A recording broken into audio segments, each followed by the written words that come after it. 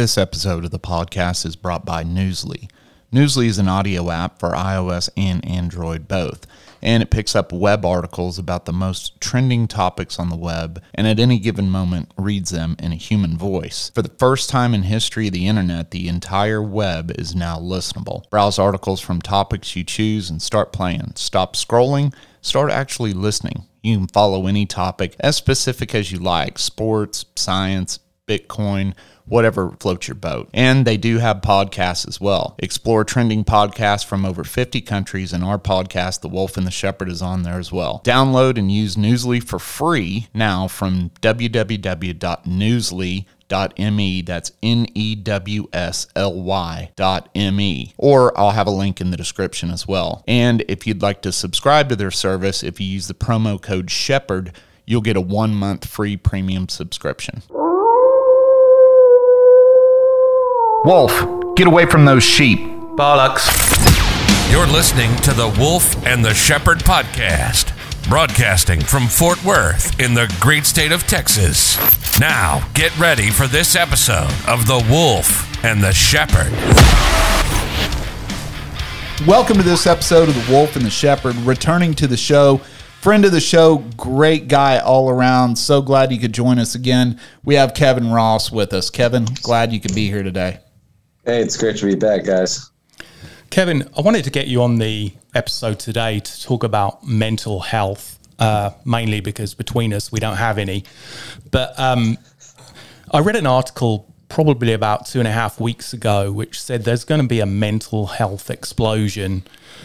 And it was referring to Generation Y, Generation Z being exposed to the type of, I guess, environmental issues that their generations have never had to even conceive of before, such as a super bad economy, probably leading into a depression, coming out of a pandemic, which affected their school social life and out of school social life, and now on the brink of a new Cold War. It's obviously interesting or unusual times, but there is going to be a kickback to that, and that people are not going to know how to cope with all of these things going on. So we figured you'd be a good guy because you're a very disciplined guy. You offer some great insight on your Instagram, some great quotes, people to find inner peace, outer peace. So for you, what is your approach when things, or you can sense things are starting to go down, things are starting to close in? What's your first go-to when you can feel that kind of thing? I mean, that's such a difficult thing because so many, as you said, so many people, particularly in the last few generations, haven't had to really overcome the kinds of things that previous generations have, unless you go out of your way to do so, or educate yourself and develop yourself and strengthen yourself. So when things are really great, people tend to become very weak and not without the ability to cope with these stresses that will inevitably happen. So although it's nice to have everything you want, everything that you need, and to be spoiled and that kind of thing, really just it will be a detriment to you in the long run, unless you just find a way to have nothing difficult ever happen to you ever. But then you're really just living in this fantasy land, and those things come out in negative ways regardless of external things. So for myself, all of that was developed through fighting and really having to understand the kind of the process of how these things happen, whether it's one main event like an injury or a loss, or it's a progressive thing over time where, you're hitting a lot of roadblocks, and whether you deal with them in a good way or bad way, that either develops you or declines you in the long run. So kind of understanding and simplifying things along those lines allows me to progress through them regardless of what the situation is. So if you just kind of, for myself, it's like I know that I need to be taking care of my physical health, just eating right, exercising, staying away from just junk, garbage, all kinds of junk, food junk, mental junk, audible junk, all those things by themselves, we tend to not view them as necessarily a good or a bad thing. It's just a thing, but you add all these small things up together, and they will break you down in the long run. Those are even the more extreme ones, because they don't seem significant at the time. Those small, seemingly insignificant moments, those times that we ease back a little bit, or don't hold ourselves to the standards that we know that we should. You do that over days, weeks, months, years, a lifetime. It can really add up. But that same process works for strengthening yourself as well. It might not seem like you're creating these gigantic gains on a regular basis, because you're in your body every day. You don't necessarily recognize it, but when you look back a month, a year, 10 years, that's where you really see how far you've come from where you were and where you could have ended up. So kind of having a process, it's like, am I taking care of my health? Well, I could probably do that a little bit better. I could probably eat a little bit cleaner. Am I getting my body moving every day? And that doesn't necessarily mean I have to go kill a workout every day. I mean, it could just be going for a 10-minute walk, but even just something that small contributes to the whole in the long run. So all these little things, everybody has different things like that. I think that we all kind of know what is helpful to us and what isn't. It's just easy to make exceptions for things and have a bad day and think, well, it's just this one. And sometimes you do need to have that day off, that week off, whatever that may be. And that's kind of where things do get tricky, is where do you find that balance? Where do you draw that line? But more often than not, we tend to basically be weak about things. It's like, are you injured or are you hurt? That was like that big, I think that was in actually G.I. Jane or something. One of those movies where they're going through, the training. And it's like, are you injured? Do you need to go to the hospital? Or are you just like sore? Are you just tired? Where do you draw that line? And for myself, particularly in fighting, it was always, I just refuse for there to be a line, because there's always an excuse to be had, whatever it is. And who's to say which excuses are more relevant than others? I mean, you're the one that has to decide that, because you're the one that has to live with that in the long run. So I was always pushing myself to the extreme. At times that is detrimental, where you overdo it and just grind yourself down. And that's where it's very important to recognize, and take into account on a daily basis, like, is this actually helping, like smashing my head into this wall, or do I need to kind of go around it a little bit or ease back a little bit? That's an unending journey that you never figure it out. I've never figured it out. It's by constantly trying to find that balance point of that line. You're always going to be on one side or the other. Use like balance as an example for that. Like, you can't ever find balance. You're always jumping over one side or the other, and you're constantly trying to get to that center point. But you don't just sit there, because you're always moving. Like, to stay balanced, you're moving like that. If you look at someone like on a balance beam or anything, they're not just a statue. A statue's going to fall over, because everything's moving, everything's vibrating. And if you kind of recognize that, as long as you're constantly trying to find where that is, you're going to have better balance than if you just act like none of these things matter, or they're not significant, or it's just a little thing. And I think that's where most people tend to get lost, because it is just a little thing. Maybe it isn't that big a deal, but a lot of little deals become a big deal in the long run. So you kind of mentioned that, the physical health and then the mental health. Do you have to get one of those squared away before you can get the other one squared away? Like, do you really have to get that? I think they go hand in hand. I don't think you can. I mean, maybe you can, but I don't think you can necessarily do one without the other. I think they work together. I think that my mental health contributes to my physical health and vice versa. It's not just put all my cards into my mental health or my physical health while my mental health is taking a back seat. You know, my mental health improves by addressing my physical health and and vice versa. So I don't think you can really have one without the other. And I think you can say that about most things in life, that they're all part of this same puzzle. You can't really put all your eggs over here and all these are falling apart. And that's a thing that you learn in fighting. There's so many things to work on. You know, you can't work on everything all the time.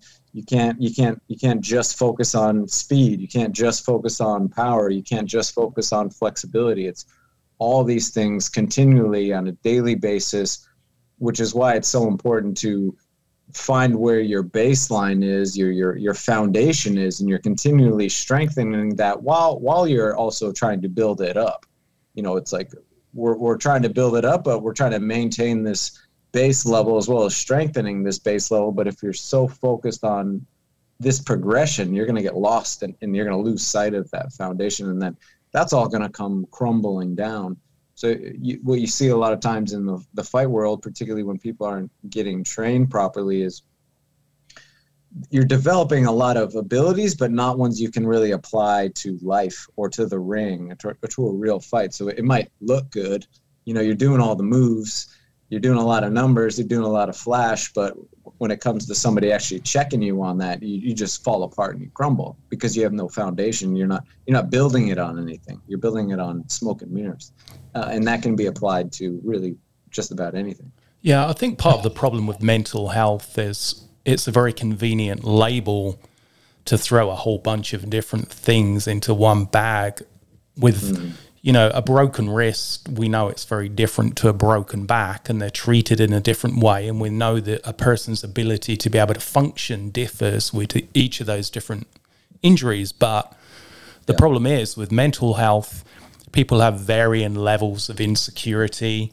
And, you know, a comment or an action which will just wash off one person will deeply hurt somebody else and cause, you know, afterlying effects. And I think the biggest problem in mental health today is probably the diagnosis and the reluctance, especially on men's sides, you know, to have any type of diagnosis to find out there really is a problem. And men, again, we're very guilty of self-medicating. I had a lot of, you know, issues growing up, a bit of a tough childhood and tough early adult life. And, you know, I did what a lot of people did, and I turned to drink probably not as early as some people did, but for about 12, 15 years, I had a really hard problem, you know, with drinking. And the last 5 years of it, you know, really over the top. I mean, drinking like almost every waking hour. And, you know, I didn't quit until, well, I mean, in 3 weeks' time, it'll be a year since I quit drinking, period, because I just couldn't do that.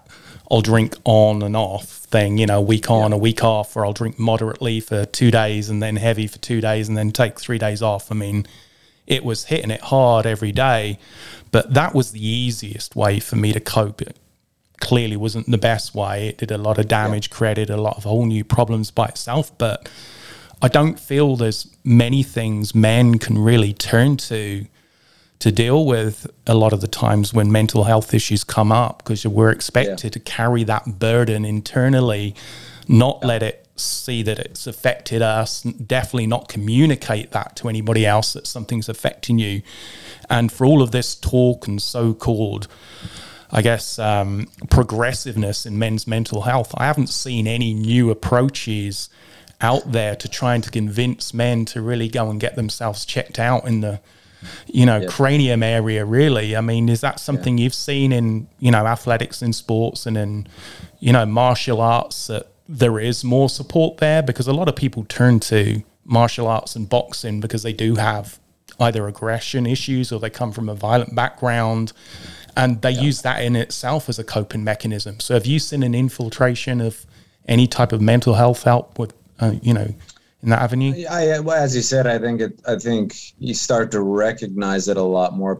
Obviously, if you've gone through stuff like that, you see it a lot more, and you really understand how all these things like martial arts are beneficial to people struggling with that stuff. And I think that's one of the great things about not just martial arts, but anything that's difficult that you want to do. You learn so much from it, and you get so much out of it. Ways to think about things, ways to cope with things, an outlet for stress. And you know, the benefits are just infinite there. You don't necessarily have to go, like, for myself, I didn't go to any meetings or rehab or anything like that when I quit drinking and turned my life around, because for me, Muay Thai was my rehab, you know, and that's I think that's important for us to recognize, is that everybody's so unique and different that what works for you might be detrimental to me. You know, I might be trying to be like, oh, I have to go to this doctor, I have to get this medication, I have to, whatever the case may be.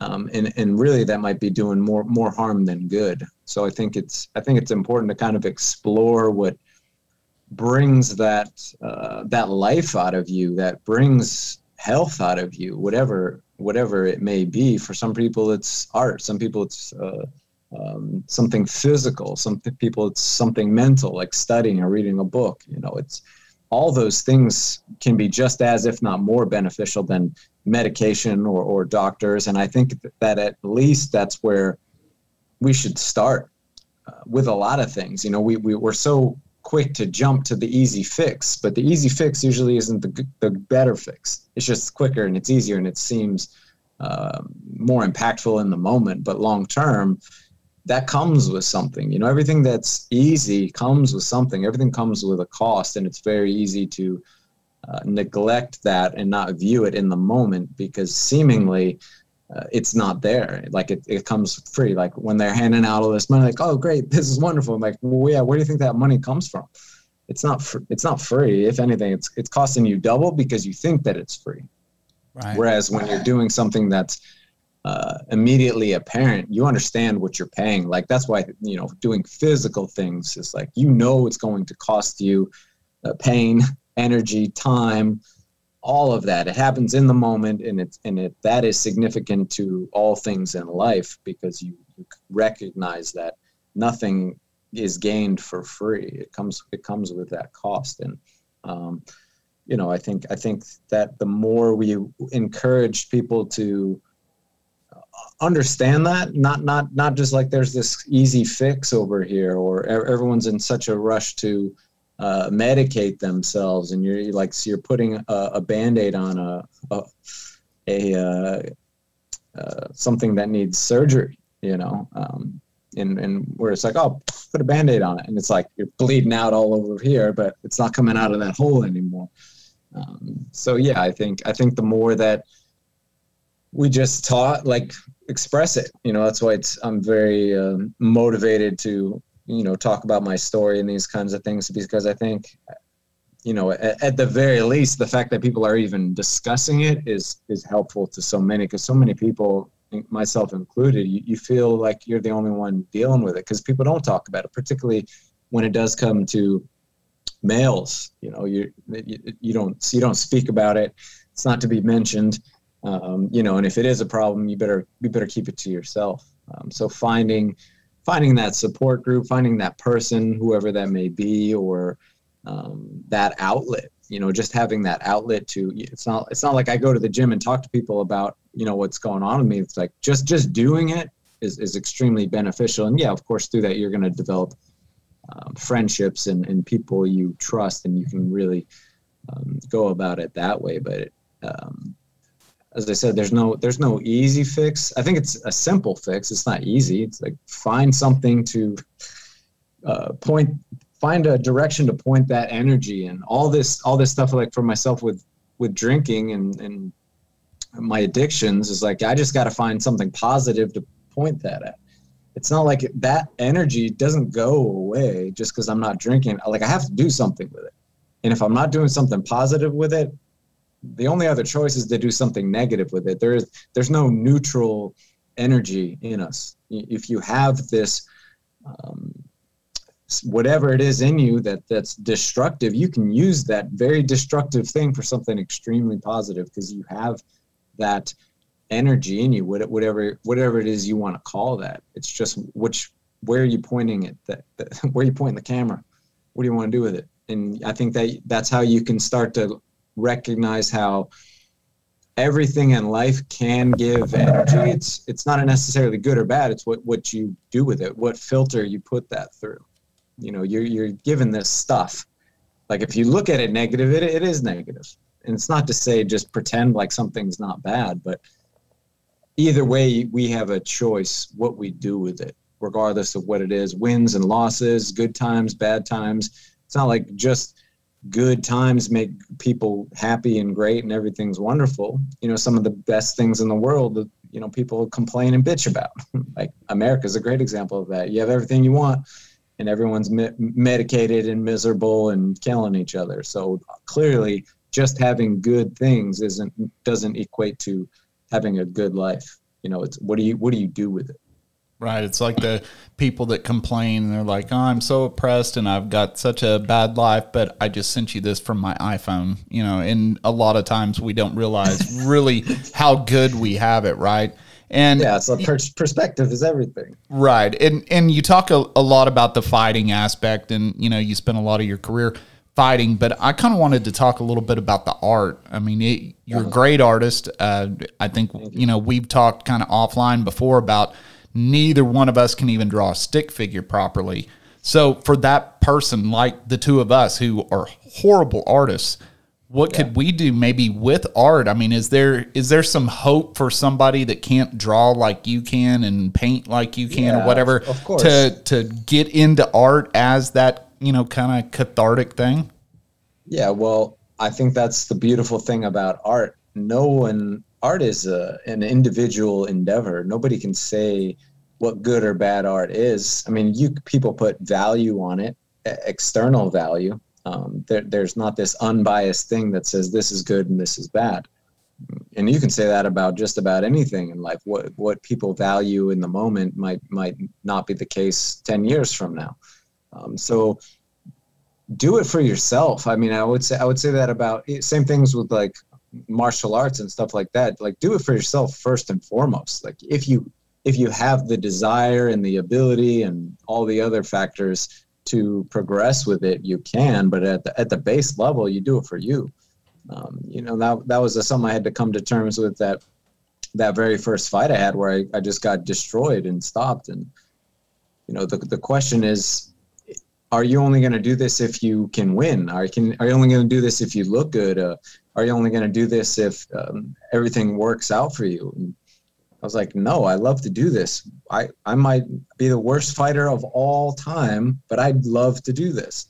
And at the base level, that's what it should be. And from there, what can I do to get better? Can I get better? Okay, I'm going to do that. Are there things that I can't change? Well, then I can't change them. But there's always ways around it. It just depends how much time you want to put in, what you want to do. Yeah, physical ability and opportunity and all those factors come into play. But when it comes down to it, I think that's why that what's at the core is what's so important and valuable, because that will inevitably come out in the long run. So, yeah, art should be. Don't think about it as this has to be good so I can show other people. Who gives a shit what other people think? That's external motivation. You know, if that's what you want to do and you want everyone to love what you do, well, then, yeah, I would suggest maybe practicing and getting better at it. Yeah. But when it comes, I think, but again, what's so great about art, martial arts, I mean, I think everything can be art in this world. It's whatever you want to do with it is what it is to you. Some people it's just for fun. Some people it's for work. Some people it's for their mental health. Some people it's just to kill time. I don't know, whatever the case may be, but it's whatever you want to make it. And again, that applies to everything in life. What do you want to do with it? What do you want to make it? There's no guaranteed avenue in any of these aspects of life. So at the very least, you should know why you're doing what you're doing. Yeah. Did you ever find that there were any great external resources you could turn to kind of give you guidance when you started feeling like you were going off course? Because again, the problem with mental health is it's very hard for somebody else to measure it, because we're talking about something which is still scientifically basically a conception, the conscious and subconscious, that there's no proof that I'm thinking anything whatsoever other than you're going through what sounds like a similar experience. And when we explain it to each other, we assume that's our representation of consciousness. But, you know, you can have as many people on the outside telling you you're good, you're perfect, you're doing fine, but internally your own ego or lack of it can fight that and completely destroy you from within. And, you know, obviously being, you know, a successful martial artist, those, I guess, little points of doubt must pop in or come in during a fight if you've been hit with a particularly hard hit or you can't figure a way through this guy's defense. How did you personally kind of overcome those little bad voices from the demons on your shoulders at the spur of the moment when you didn't have time to, I guess, make a plan? Yeah.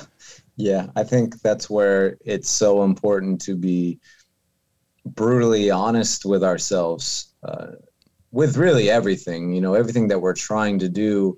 You know, we can always point to external factors as to why we're unable or able to do something, but all those things are insignificant if it's not coming from within. You know, I can point to like, well, that guy hit me with something and that's why I fell down. I couldn't get back up. I'm like, well, could you get up? You know, no one else can say whether I could or not. I know whether I could or not. And the more brutally honest we can be with ourselves, the more beneficial it's going to be. You know, I talk about like diet. You know, it's like most people know why they're not getting better at things, why they're not getting healthier, why they're not getting stronger. You know, you can spout off all these excuses, which might be real, but they are still just excuses. There's always ways around whatever your excuse may be. There's always people that have those excuses and are accomplishing things anyway because they refuse to rely on them as a reason why they can't accomplish anything. So the more honest and just brutally honest we can be with ourselves, recognizing what we're doing that's helping us and what we're doing that's hurting us. And if you can just start there and just weed those things out, or at least be honest with yourself about what they are, so you can view them that way when you're doing them. It's like, I know when I'm doing this, it's not helping me, but maybe I just need to blow off some steam, and, you know, I got to pay for it. I'm the one that it costs, you know, but I know what it is. You know, it's like, I know when I take this time off, when I eat this thing, when I do whatever, I know what cost that comes with. And if I'm willing to pay for it, then okay, I'm going to do it. Recognizing what that is. And I think that people, I think a lot of us just pretend like we don't know why these things are happening in our lives, or we allow ourselves to believe these external reasons, you know, whatever, you know, external factors are keeping us from accomplishing things or getting certain things in life. Yeah, those might contribute to it, and those might contribute to it in an enormous way, but there's still things that we are doing that are keeping us from achieving our goals, no matter what external forces are working against us. And until we're honest with that, we're never going to make it anywhere. We got to start from ourselves first, then work our way outward. But it's so easy to focus on the external, because the external's obvious. You know, it's obvious what external forces are working against you. It's very difficult for us to look inward. Everything in this world is about outward projection. You know, we're not very educated or motivated to look in on ourselves, look at the things that we do, because that's just not the society we live in. And I think that the more that we do that, the better off we'll all be in the long run. And I would hope that we start communicating that more and educating, especially children, more about that. or else we're always going to be in this victimhood mentality minded world that's getting worse and worse and worse. Yeah, I find it's probably harder for kids going through any type of mental health issues because their peer group is notoriously pretty brutal and you can't escape them. As an adult, you can take steps to kind of escape people and take a little bit of a, personal health time to yourself. But as a kid, that can be very difficult, having to go to school every day, and especially if you're at an age where you're kind of forced to interact. It's sometimes hard to escape that environment, which is causing you the issues in the first place, and also having a lack of people to be able to really talk to, because right from a small kid, your parents are telling you, don't whine, don't complain, and you're almost brainwashed into this, don't bring this up unless it's really important. And then you get to a certain age and you don't tell your parents shit. I mean, most teenagers, feel like, well, if it's a choice between telling my parents and getting in trouble or keeping it to myself, the first one's not an option. And, unfortunately, church seems to push away the whole notion of personal suffering with the answer of like, oh, what you complaining about? People have it worse. So, you've got no rights to complain, a bit like, with your iPhone example. But to me, that's always been the same as well. That's like, you can't be happy because some people have it happier. So I don't feel church always helps in its over happy clappy approach of, oh, we'll just open the Bible, everything will be fine, because as we probably all know through personal experience, that's not an instant fix to these issues. But what is an instant fix is drugs, alcohol, promiscuity. Those are instant fixes and they're easy to obtain as a teenager. So what advice would you give specifically to probably teens who have issues, who don't feel they have a peer group they can share with, who don't feel necessarily like they can confide in their parents? What do you think their first step should probably be to really kind of get towards centering themselves? That's a tough one. Oh man. Like I kind of was saying before, I think that, it's hard to, I think that's one of the more difficult things to convey to anyone, particularly children and kids, is, you might not have anyone that you can talk to. You might not have any resources that you can use or places that you can go. But we can all go internal, and we can all communicate to ourselves or to, your God or your whoever. Not having resources isn't necessarily a reason to not progress and not take into account. It's like, what can you do in that moment? I use the example for like injuries. Whenever we have injuries or something like that happens, it's so easy to view that as a reason why we can't do anything. My leg's broken, my back's broken, whatever. But there's always something that can be done. There's always something that we can work on, even if it's just our mentality and our viewpoint of something. Even if I'm in a full body cast, my brain's still working to some extent. I can still. It's like just sitting there and not thinking about how awful this is and how I'm never going to get out of bed. And, the way that we're thinking might not change what we're in at the moment, but it'll change our view, and that in itself will change our outcome. Our perception is our reality. We tend not to think about things that way, but just look at the world right now. There's polar opposite realities happening right now.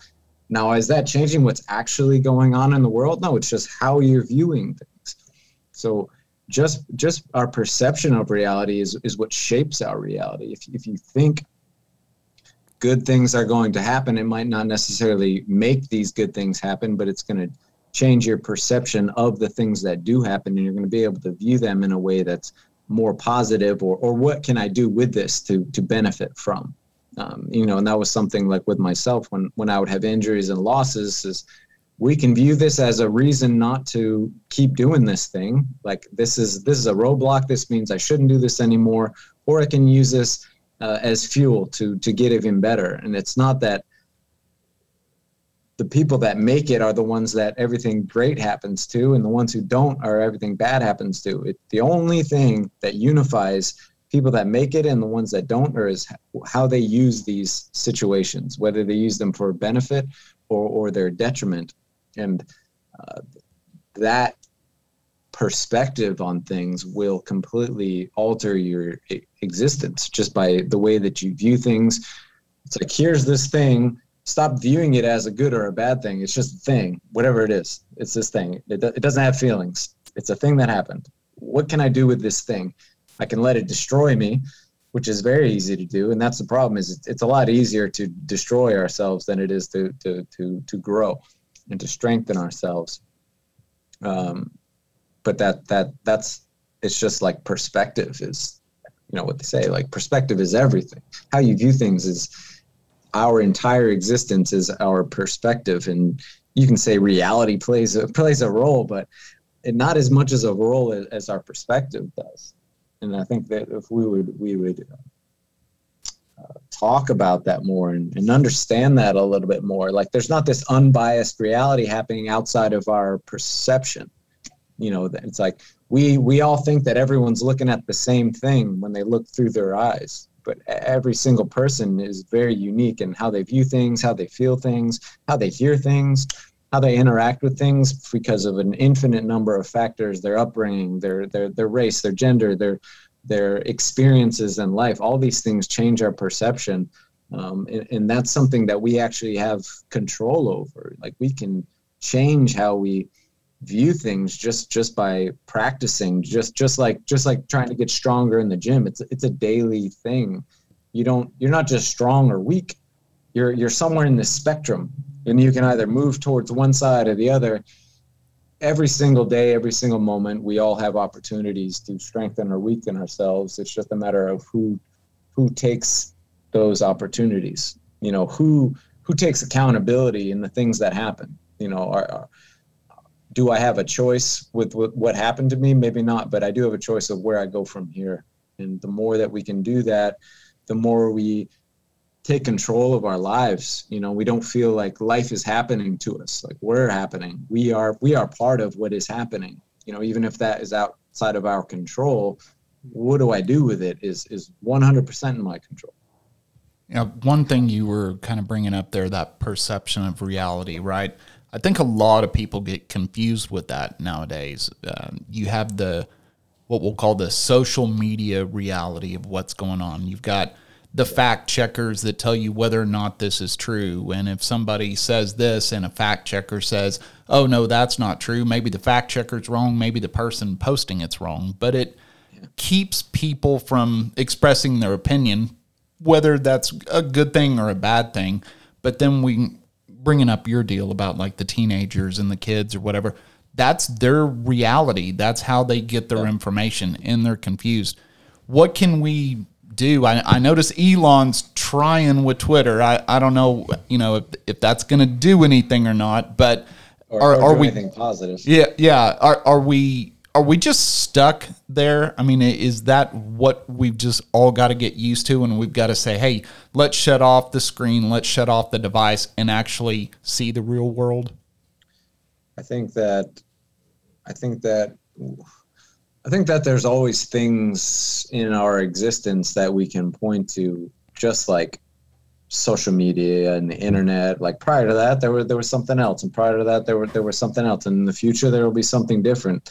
As if this one thing is the problem for everything. Like when TV came out, it was very easy to say, like, oh, now this is the problem. Yeah, there's good things and bad things to everything. There's a spectrum to everything. Trying to put it in these boxes of good and bad, I would say there's very few things that you can put in that polar opposite, good and bad. There's a spectrum there. How you use things, how you view things, your experiences with things.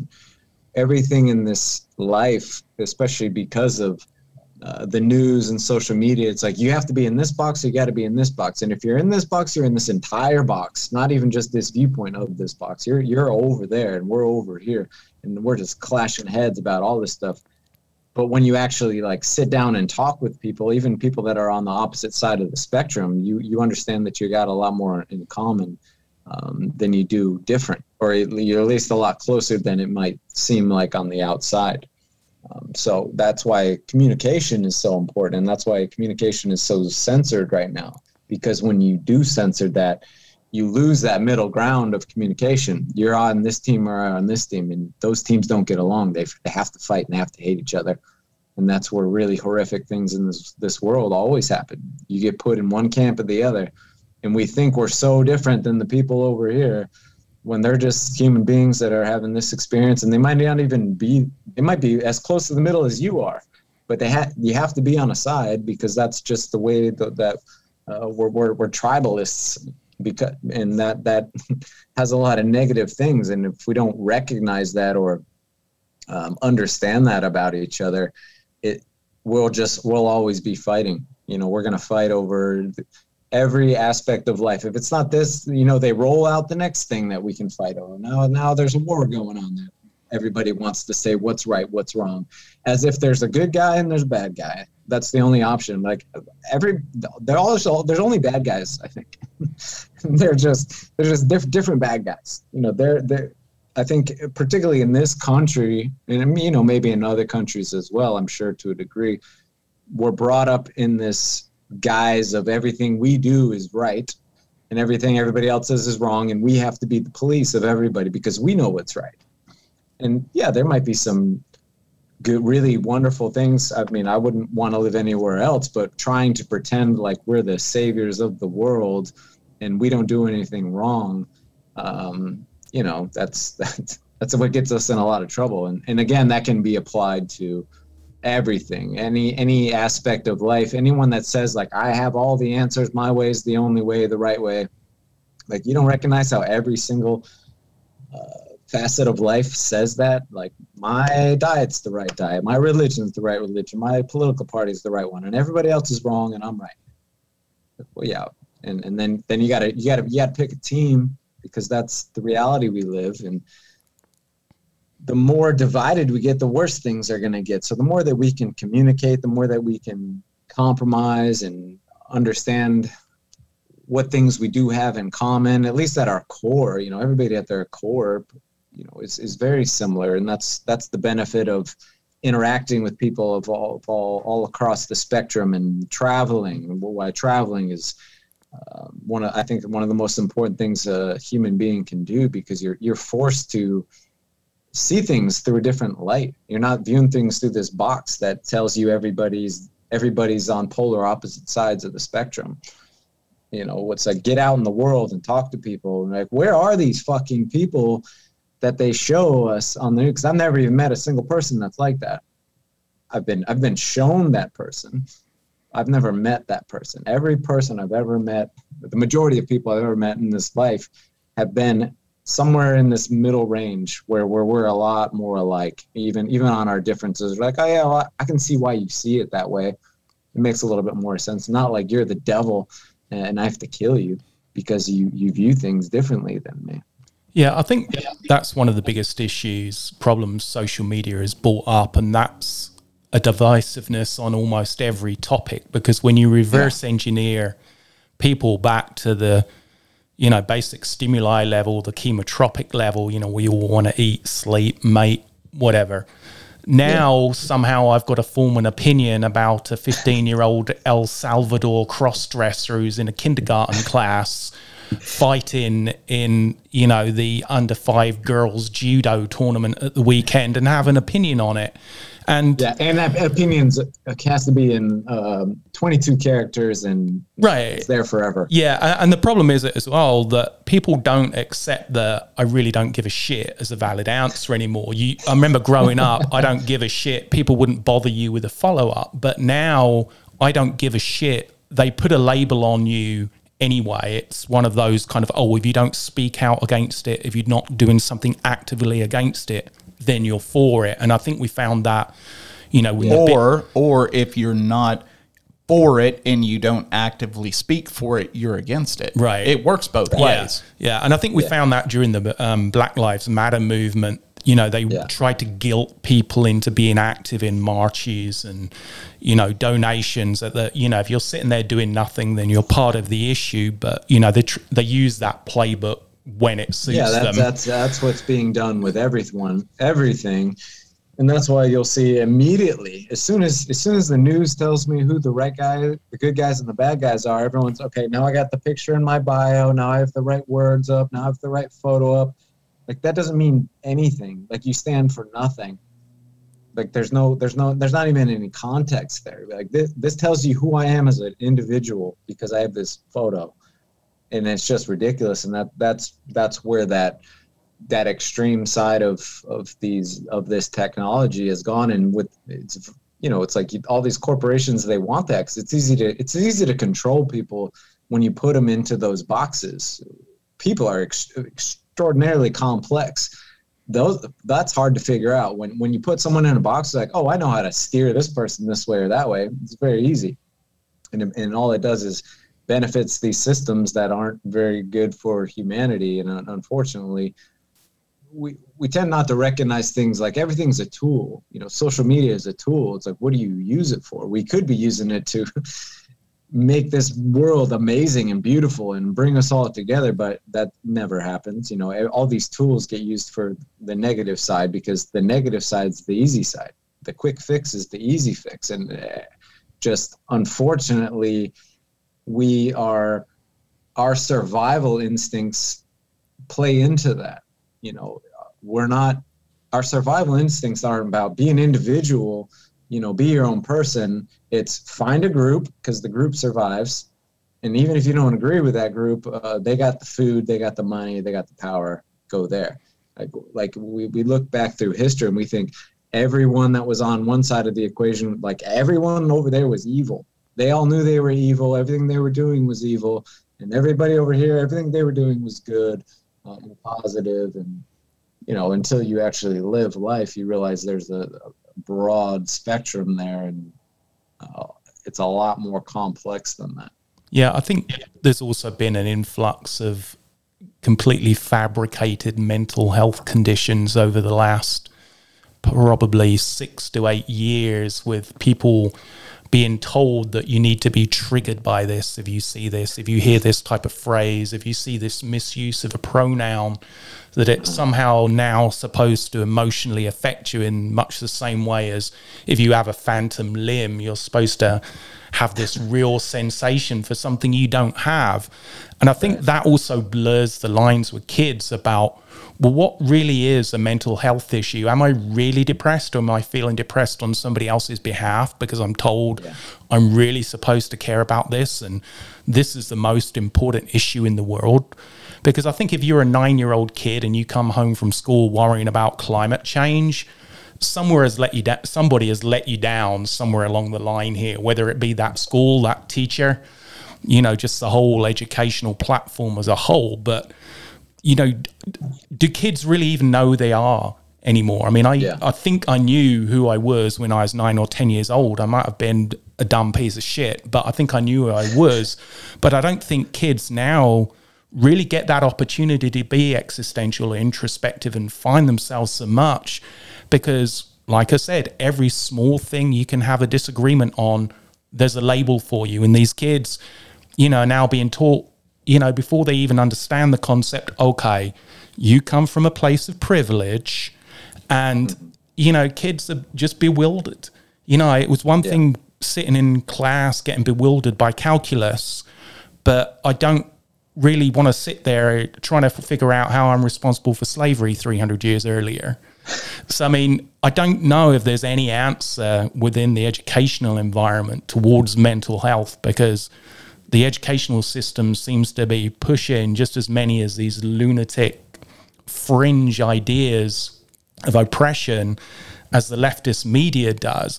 So with that in mind, what's probably the healthiest way for a parent to divert their kid away from this pattern of being influenced by social media? Do you have to step in as the parent and not trust that your kid's going to make the right decision?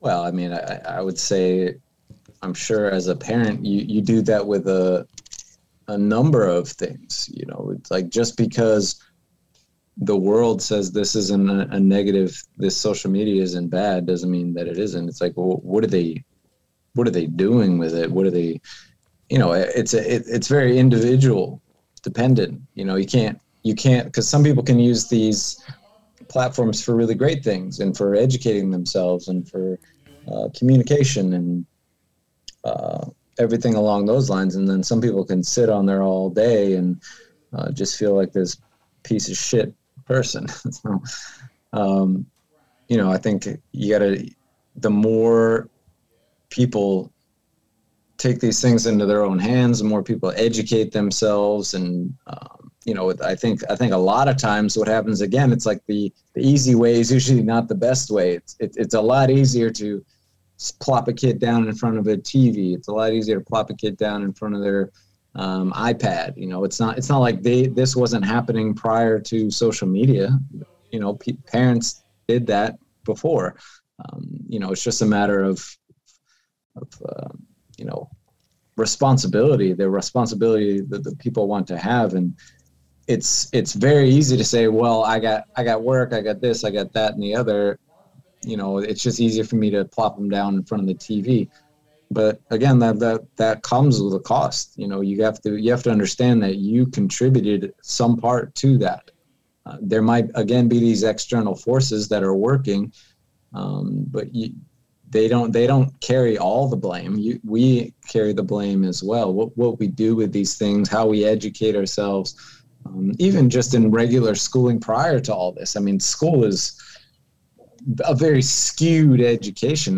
There's education in there, but pretending like you're getting a full education just because you go to school is pretty ridiculous. And the problem is it's just easier to let your kids go to school and then be like, they're going to get all the education they need at school, and then I don't have to worry about it.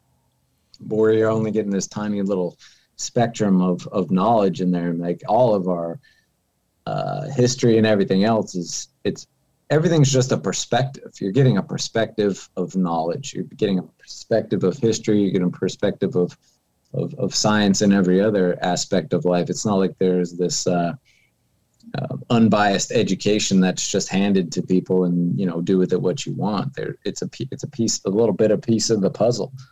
But we like outsource all this stuff to schools, to churches, to politics. And again, the more we take accountability in the things that we can do, and the control that we do have, I think the better. Yeah, it's kind of interesting you bring the education part up, because I think about this a lot. I had a talk with my daughter here not that long ago. Said, look, college is almost ridiculous. She's a sophomore in college. And college is almost ridiculous now because all you're doing is regurgitating everything you can find on the internet. So if Kevin Ross was the superintendent of the public school system of the United States, what would the Kevin Ross education system look like? Probably just your average warm-up class at Cobra Kai or something. I don't know. Let's practice headbutting each other today, don't we? Well, I think the lack of conversation and all these things, we have these institutions like education, like religion, like a lot of things where it's like what I say goes, everything I say is right. This is all the information that you need. You're not allowed to question me. Government is obviously does that and always has. You ban communication. The fact that there's no communication, but we also tend to forget that there's always the pendulum swing, and the extreme side of everything is negative. It's very easy to push people with something positive because maybe it's the truth. Yeah, it could be the truth, but the extreme side of that is negativity. I don't think there's anything that you can really say. Maybe I don't know. Love, but that might turns into obsession. But yeah, the extreme side of any aspect of life can be extremely negative. And if there's not an understanding of that's why it's so easy for us to get pushed by these seemingly positive things. But then when you go back and look, we're like, oh, that was really like messed up what they were actually doing with that. And that's been terribly apparent over the past 2 years is, they're like pulling on people's heartstrings. Be like, don't you care if people die? Don't you care that this is happening? and if if you like, yeah, of course I care, but well, obviously that means you don't care, and we put you over there with the people that are against this. There is no in between. I think that playbook has been used over and over and over again since the dawn of humanity. It's always been used. Now it's just, I don't know if it's necessarily more prevalent. It's just more obvious that is going on. I often say, like, nothing that's happening today is new. It's like circumstances may be new, but this playbook that's being done, this pitting people against each other, this abuse of power, these wars, and every other aspect of reality right now, nothing that's happening today is any different than it was 2,000 years ago or beyond. It's the same. Like, human beings it's the human nature of us. Everybody wants to be right. Everybody wants to be on the right team. Everybody wants to have all the answers. Everybody wants to have all the stuff. And, if you put things under a certain light, it can look like a very positive thing. And that's how we get stuck into these camps, basically. Yeah, I think one of the other dangers that has come about is this rise of the phrase toxic masculinity. And this, I guess, trying to oppress people who show any type of masculine or dominant type characteristics in their personality. And there was a high school football teacher in Oklahoma, and I'm not going to mention the name of the school, but the high school teacher was told that he needed to get his football players to make a list of where they think they stood on the toxic masculinity scale. And it had 10 for, the highest level of toxic masculinity. And then obviously it went all the way down to like 0 or 1. And apparently the independent school district they were in actually sent out these charts, and they were specifically aimed at the student athletes in these school districts. And he was explaining this chart to his football players, and he said, look, there's only one way we can do this, really. And so what he had printed at the bottom of his chart outside of the gym, at the top was toxic masculinity at number 10, and at 1 at the bottom was little bitch. He said, look, just find yourself somewhere in the middle of here and just put a number down, and let's get this out the way. Now, as funny as that is, I think it is true that there is a sliding scale. You don't have to be a toxic masculinity or whatever that even means, or a complete fairy. I think you can be somewhere in that scale of feeling confident in a physical altercation, physical at changing the oil in the car, physical at, fixing the faucet if it goes wrong. But you can also be, an intellectual person who still fits these stereotypes of a man. And I think that kind of has almost forced that gender dysphoria type, attitude on boys, especially, that it's okay to not be a man. It's okay to not be a boy. Whereas traditionally that was our coping mechanism. You're a boy, you're a man, you man up and you face this problem and you overcome it. But now it seems like they're trying to teach people, no, it's okay to give in to the problem. It's okay to admit that weakness and give in to the weakness. And again, the more I think about it, and I think about how the kids are being thrown these curveballs before their brains are even able to, conceive of these ideas. Not that they make any more sense to us as adults, but how do you think, knowing how you were as a kid growing up, what do you think you would have made of the school system nowadays? I mean, well, I think I would have thought the same thing I thought when I was coming up. Like, this place is fucked. It's like so bad. I think it's only, gotten worse. It's such a complex thing, like with a lot of these issues. Of course there's elements of truth in them. Like trying to pretend like no one's racist.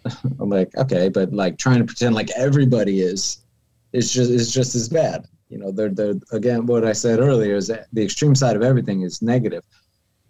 So we're more and more, you keep getting pushed into these boxes, and the box is the extreme side of the issue. And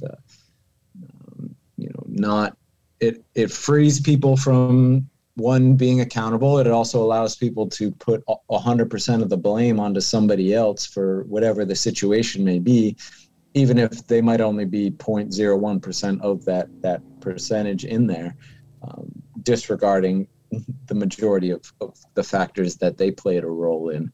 And now we're just like hitting this ping pong ball back and forth of whose fault something is. So I hated school coming up. I actually dropped out when I was what's the second year of high school? Junior? Sophomore. Yeah. Sophomore. Yeah. I really just, I never felt like I was really learning anything. I mean, after like maybe middle school, I was like, what am I doing here? I mean, I was failing out of school, and then my dad was like, all right, you can drop out if you get straight A's. So the next semester I got straight A's. I'm like, it's not that I'm stupid. It's that I have no motivation. I'm like, why am I learning this dumbass shit? Like, memorizing information isn't learning information. Like, there's a difference there. And that's another thing we don't talk about. There's aspects to education. Just because you memorize something doesn't mean you know it. You just know how to say it again. That's not anything. It's like the person that plays in the orchestra. They can read music and they can do the process of those notes, but getting them to just play something on their own, a lot of times that doesn't happen. They know how to computerize it. They know how to do the motions and go through with it like that. But you need both sides of that. Or more often than not, you need the creative side more than that education side.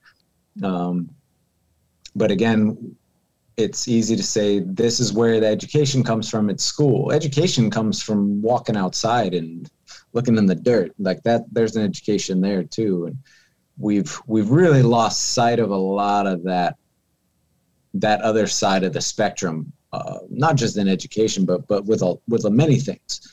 There's positive things on both sides of this equation. It's not like this is the good side and this is the bad side. There's stuff, even if this side is what you might call bad, there's stuff that can be learned from it. But instead of learning from it, we're throwing it out. Like erasing history is the dumbest shit you could ever do. Like, don't you want to learn from history and not do that same stuff again? There's a reason people went down that road. And if you don't understand why they went down that road, you're going to go down that same one. But that's also why you can look at our education system and be like, well, why are they only teaching us this very narrow window? It's like, yeah, they taught you that the Nazis killed all these people, but where did the Nazis come from? And you start to look into that and be like, oh, well, okay, I understand. They were getting killed and oppressed as well, and then they started their own team over here, and then that just got out of control and turned into this other thing. That's why I love the origin stories movies, especially when they do like a villain and like show like how did they become a villain? Were they born a villain? Like, no, a lot of times they were doing something actually very positive, and they just took a left and went down the street, and that's we're erasing that out of history. Like, how did these things happen? These people weren't just bad people. Again, there are very few like wholly good people or wholly bad people. Everyone's some combination of both, and unless you understand how these things happen, where they came from, what contributed to this, it's just going to happen again. And it does. And that's why history repeats itself, because we refuse to learn from it. We just look at the end result of something. The end result was these people were bad and we were good and we took them out. Yeah, but then in the process, you killed all these innocent people, and now those people started their own gang, and they're like, fuck America, because they bombed my family. Like, for every bad person you kill, you create 10 more because you did something horrific to them. So who's the good guys and who's the bad guys? Yeah, I think the number of attempted coups or assisted coups the US has participated in over the last 40, 50 years is like in the 30s. Oh, no. I saw some deal about it, and it's more like 80 something. Yeah. I mean, it's a lot more than you'd realize. Well, 30 different countries. Some of them we tried about 6 times to topple the government. Fair enough. Yeah. But yeah, it's more like in the 70s or 80s. I Yeah. saw some deal. It was literally like last week about that very thing, about the U.S. government and how they've tried to create all the coups and everything. It's crazy. Yeah. I mean, like Kevin was saying, though, it's one of the most ridiculous things possible to erase history. But unfortunately, certain big media corps, which have, alignments with government factions, can now delete history online, or at least make it so very difficult to actually find out an alternate point of view. So whereas before the biggest difficulty was getting your ass down the library and getting a book out and read about something, now you're deliberately being excluded from another point of view where there may be a huge element of truth in it, simply because it doesn't fit one person's narrative on what you should believe. So although there is all this exposure to so-called this limitless amount of information, the ease of getting that information is going to push most people into reading the first 2 or 3 things they see, whereas the truth a lot of the time is hidden in places which is not necessarily shadow banned, but not going to appear on the first 5 pages of Google. And so people end up with a very polarized view of something rather than just being given facts they can make their minds up for themselves. And that's happening in more and more dangerous areas. I mean, you look at the history of Ukraine, you'd believe it was like Atlantis, in some ways, this perfect world which has been invaded by, Russia. But you go back 5 or 6 years and the West was doing nothing but demonizing Ukraine for a dozen different reasons. But now, because it's politically convenient for us to make Russia the bad guy, whether that be an offset from the pandemic and the failure of the vaccines, or whether it be, political excursions away from, the fiscal issues which are going on, we are still pointed by a media which controls people's attention, and it's very hard for us to break that focus away and look in the other direction when everybody else is standing up and pointing at something over there. But doesn't that also go back to what you were saying about the education versus basically experience, or trying to teach people how to think versus what to think? And as an example, I know we've talked about this before, but I showed my wife on her phone, I said, I want you to put in Google, my girlfriend hit me. And there's this article that immediately pops up about, what to do to make her feel better or whatever. And she's like, okay. And I'm like, okay, now put my boyfriend hit me. And when you put my boyfriend hit me, it pops up the physical abuse hotline, and that you should call right now if your boyfriend hits you or whatever. And it's one of those aspects we always go, and you immediately did too, if it's not on the first few pages of Google, right? And it's like, okay, well, that's kind of a way to control. Not that domestic violence is correct by any means, boy versus girl, girl versus boy, but it's a slanted way of looking at it. But also you have to take into account the Google algorithm isn't perfect, because it is based upon a form of popularism. And when they first, when was it? I think it was within 2 years of Google's launch, it got taken down for about 2 months and replaced by, I can't remember whether it was Alta Vista, the platform it was originally built on. But there was obviously a lot of schoolwork about slavery in the United States, right? But when you typed in African slaves into Google, the first link which popped up was African slaves for sale, and it went to some website in like the Middle East, and it had all the prices for these African slaves in auctions. And so they had to completely change the algorithm away from popularism to specific news sources. And that's why now it's not a lucky dip. The main answers you get back are from their top sources of information. So you're guided to a very few select centers of actual information coming back at you.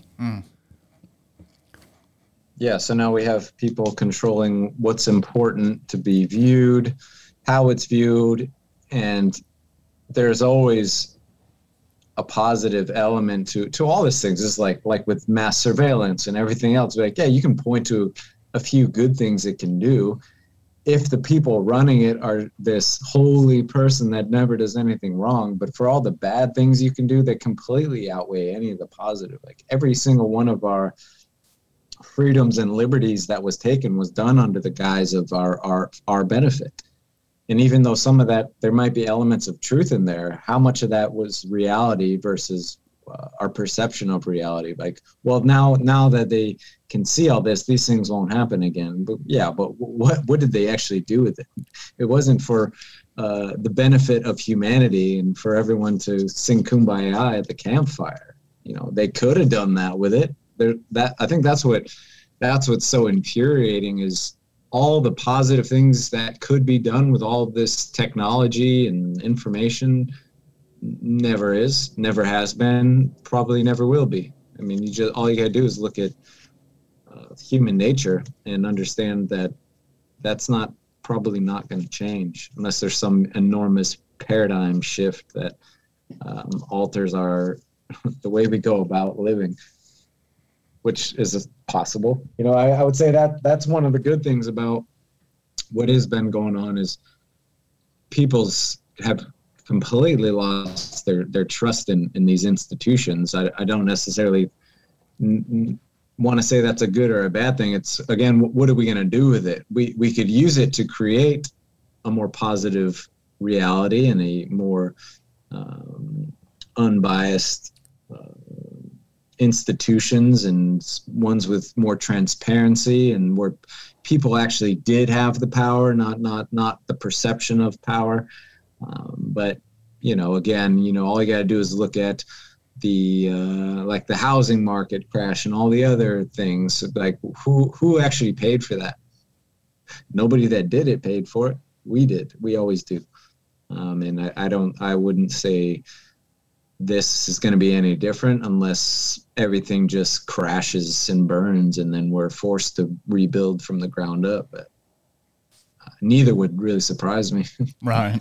Yeah, it's like they always, what was the famous quote, that World War III might be fought with nuclear weapons, but World War IV will be, you know, fought with sticks and stones and stuff like that. Well, I think it was summed up nicely in an article I read this morning on the Daily Mail online, and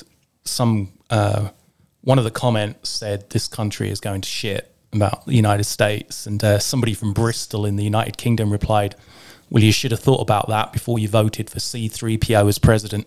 I thought you were going to go with, like, y'all should have thought of that like 200 years ago, you know, before you declared independence, but we won't go there. Well, Kevin, tell us what's coming up next for you and how people can find out more about you and all that good stuff. I mean, right now I'm just in like a bit of a transition phase. You know, I retired in June. So I've been pretty nomadic since then. We had our place in Hermosa Beach, which we sold because California's going where California's going, and got a RV, got on the road, and we've been nomadic since then, bouncing around. We actually drove across the country twice, and at the moment I'm in Southern California, but trying to figure out where we're going to end up. Montana was pretty wonderful, so I'm hoping that's where we're gonna go pretty soon here. So yeah, I'm in the midst of just exploring, kind of like I always do. Where to find me, that's kind of difficult since they completely shadow banned my Instagram, and now they shut it down to where I can't even post it anymore because I'm a spreader of disinformation, apparently. Yeah, you can always go to my website, it's thesoulassassin.com, and you know, I got a lot of my info on there about what I'm doing and how to find me and that kind of thing.